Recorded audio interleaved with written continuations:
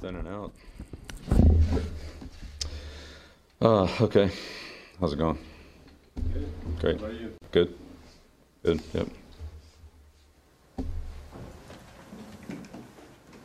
You seem to have great respect for Mike Zimmer. Yeah, absolutely. Was there a point in his career, because he didn't become a head coach until 2014, was there a point in his career where you felt he began to establish himself as one of the best coaches in the league? Yeah. I mean, I heard a lot of great things about him when he was in Dallas, and obviously when he was in Cincinnati, he did a great job there. So, yeah. I have a lot of respect for Mike. I think he does a tremendous job. His teams are always fundamentally sound. He's got great schemes. They always play good defense, good situational football, tackle well, defeat blocks, run force, pass defense, red area, third down, 2-minute, you name it. They're always good. They were good in Cincinnati. Is it surprising to you when a coach of that caliber doesn't become a head coach till much later in their career? Yeah, I don't know. I don't make those decisions. You'd have to talk to the people that do that. I don't hire coaches. You have to talk to them. I don't know what they're looking for.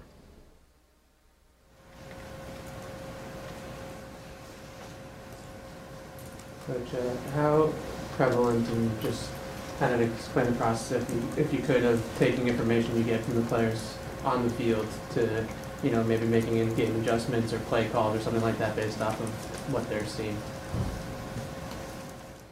Yeah, well, sure. I mean, the players have a better look at, from where they see it, they have a better look at some things than we do, certainly in line play and things like that. So sometimes they can give insight into what's going on out there. Sometimes we're not sure. We ask them. Sometimes we're sure. They confirm it. And we go from there. Billy, you were talking, I think on WEI last week maybe, about giving feedback to players and sort of the effectiveness of doing it maybe in front of the team versus doing it individually, and the value in each method. So I guess, how do you decide, which players to meet one-on-one with, and I guess could you explain sort of the value in giving feedback in both settings? Well, I think when you're talking to 11 people, they all need to understand what the play is, what the concept is, and who's doing what. If there's a breakdown on it, then they need to understand what that is. Otherwise, they might think they did something wrong, and maybe they didn't. Maybe it was another area that needs to be fixed. So, or maybe 2 guys or 3 guys all need to do something a little bit differently for it to work. And maybe it's not just one guy that can fix the problem. So, it doesn't necessarily mean it's anybody's fault. Sometimes there's a mistake. Sometimes we need to coach it better. We need to identify and explain it better. There's always opportunities to sit down with players individually and just talk specifically about what they're doing that doesn't really relate to anybody else. It's just about whatever it is we want to talk to about them. I imagine you've had a lot of one-on-ones with Tom, and I know teachers sometimes find that they learn a lot from their students. Do you find that that's been the case with you and Tom, or? Sure, yeah, absolutely. Yeah, Tom's got great understanding and vision for the game. He sees a lot of things. I've learned a lot from him. I mean, I've learned a lot from, I'd say, probably every player I've coached. What they see, how they learn, what they do. There are things that I've been able to take from that I've learned from what players do and try to teach it to another player and help him get better. So, yeah, I mean, I'm learning every day. You mentioned last week, from last year, 85 on retype. You mentioned Brandon King, he did at Auburn. How did you guys go about evaluating him and sort of finding him when he sort of had these, I guess, limited roles in college? They're limited. He started. What was his Scott O'Brien. I mean, it's Scott O'Brien, Joe Judge. It's those 4 words that would sum it all up right there. They found him. You have a player coming in like that, undrafted guy. What has he done to just allow himself to sort of, have developed into the special teamer he is now? Well, he played the kicking game at all, right? Yeah, again, we're not that concerned with what everybody does somewhere else. We are concerned about what their contribution is to our team, how they can help our team, what their role is. And that determines what their value is. So whether a guy has or hasn't done whatever it was he did or didn't do somewhere else, it's not really as important as what he does when he gets here, what kind of role he can establish, and how he can help the team. So we give guys opportunity to do that as we evaluate them. We sometimes move or change what they're doing to try to give them better opportunity, what we think will be the better fit for them on our team, or give them more versatility to create more value for themselves, and then let them go do it and coach them, and they work hard at it to get better, and then we keep going. So there's no set formula. With him specifically, when he's leading the team in special teams tackles this year, just how much growth have you seen from him in that area now in his fourth year in the league? Oh, he's a versatile player. He's a tough matchup guy for our opponents, and he's a good matchup guy for us. He can handle speed.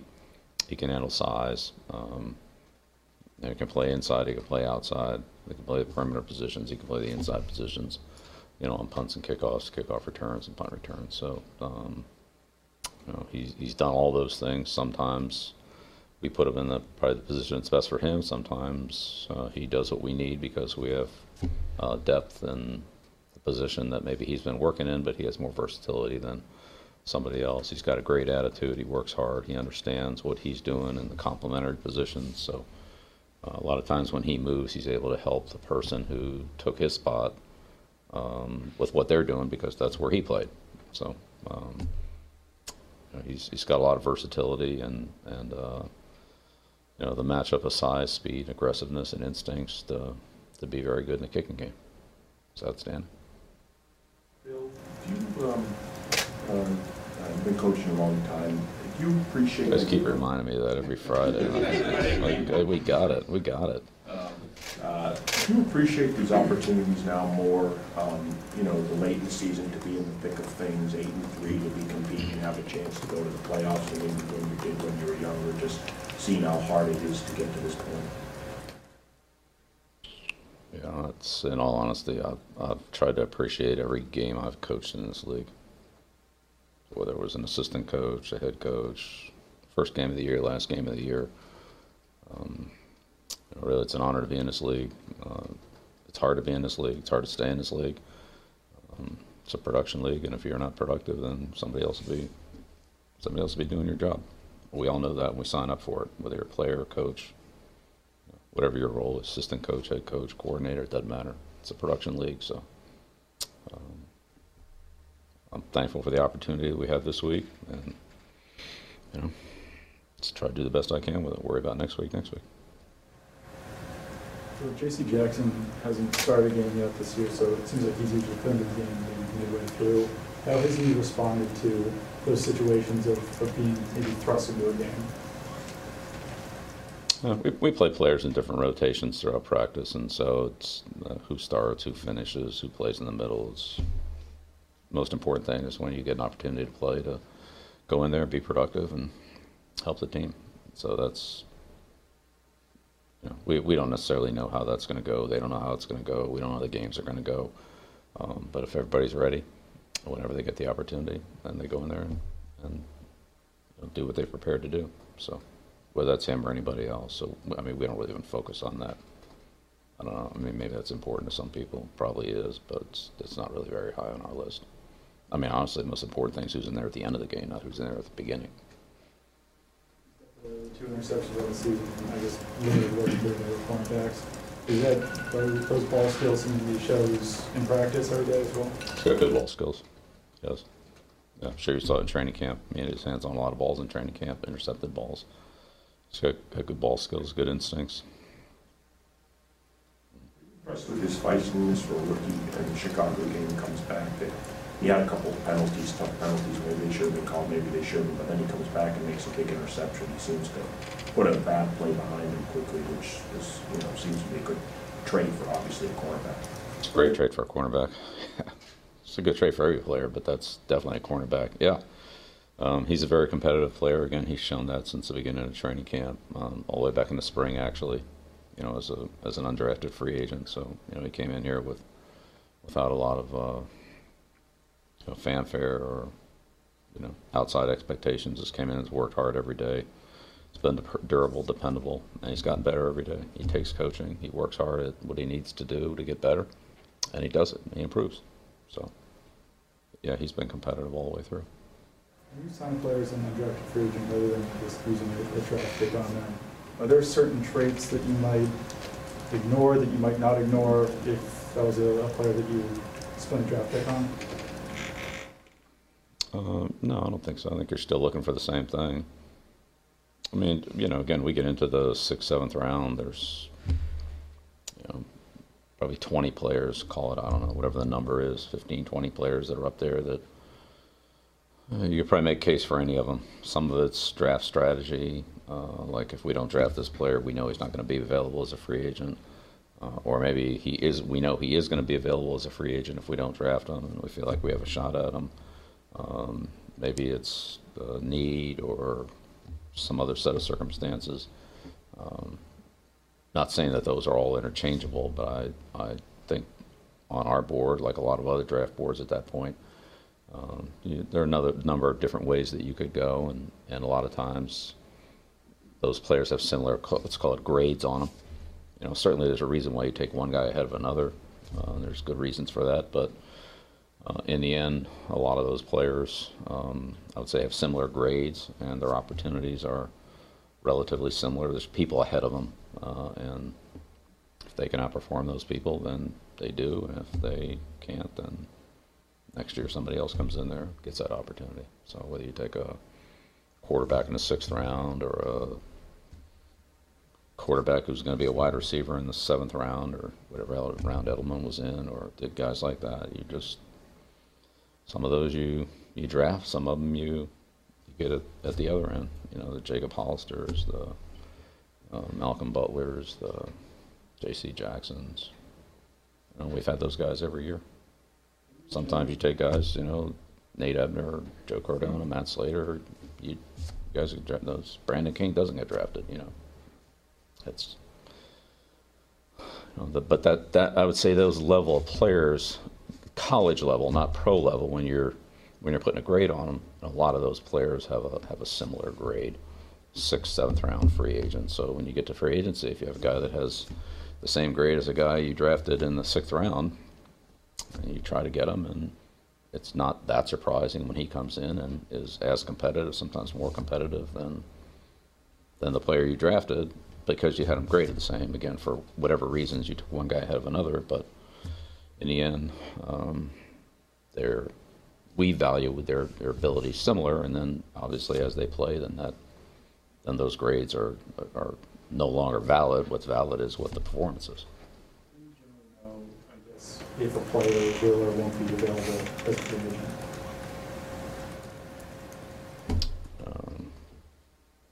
Again, there's a lot of circumstances, and sometimes you just go with what the information you have is, what your instinct is. And we have a lot of experience in this.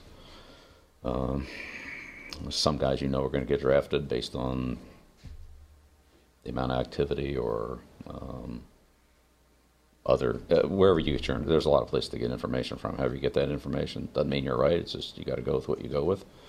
So sometimes you go with that. Sometimes you think player's not going to get drafted, and you have a shot at free agency.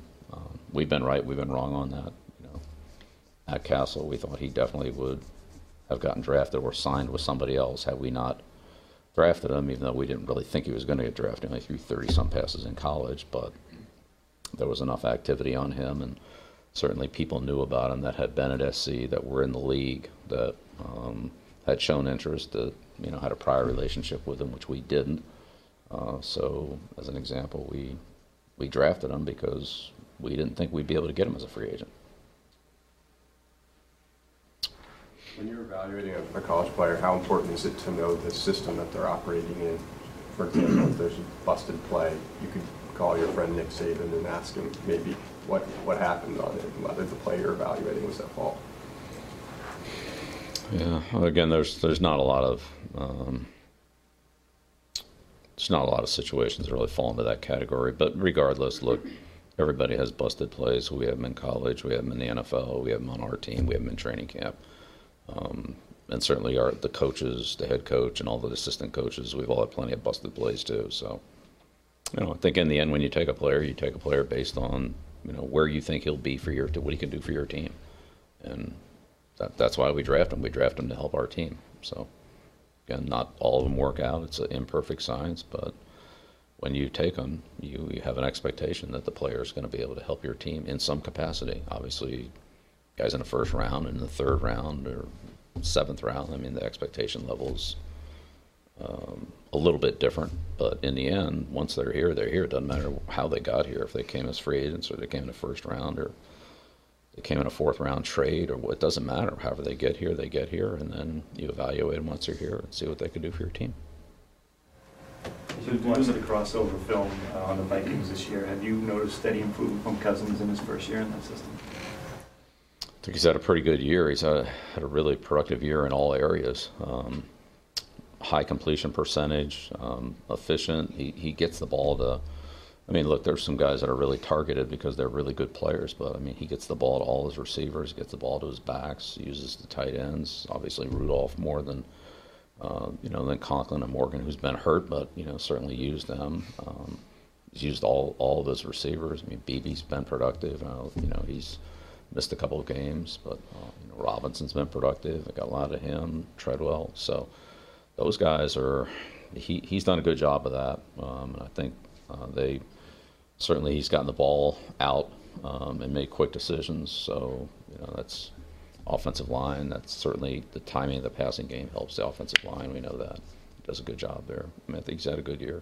I mean, this is going to be, 4 highly productive years in a row for him, 3 in Washington and 1 in Minnesota, where he's going to be, near the top of the league and in a lot of important categories. So it's pretty consistent, Sure, probably continue to get better, but it's pretty high level right now. He's a smart guy. He's a tough kid. He's, I have a lot of respect for him.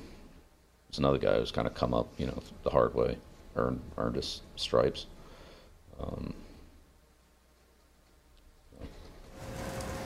Nobody's given him anything. He's got to go out there and earn it, and he has. So do you know that the Patriots invited a German media team for that game to commentate the game from on site? One of your former players will commentate it in German. In German, yeah. On German. Well, we've heard him commentate in German before, so Really? I don't know what he's saying, but yeah, he did that as part of a rookie show. He imitated me and talked to the team. In German? Of course. Okay. He wasn't going to say what I was saying in English, but he's kind of making fun of me and saying what I would say in German. Of course, he's the only one who understood it, but it's pretty entertaining. It was a good rookie skit, memorable one. Try to learn any German from him? Yeah, I can now.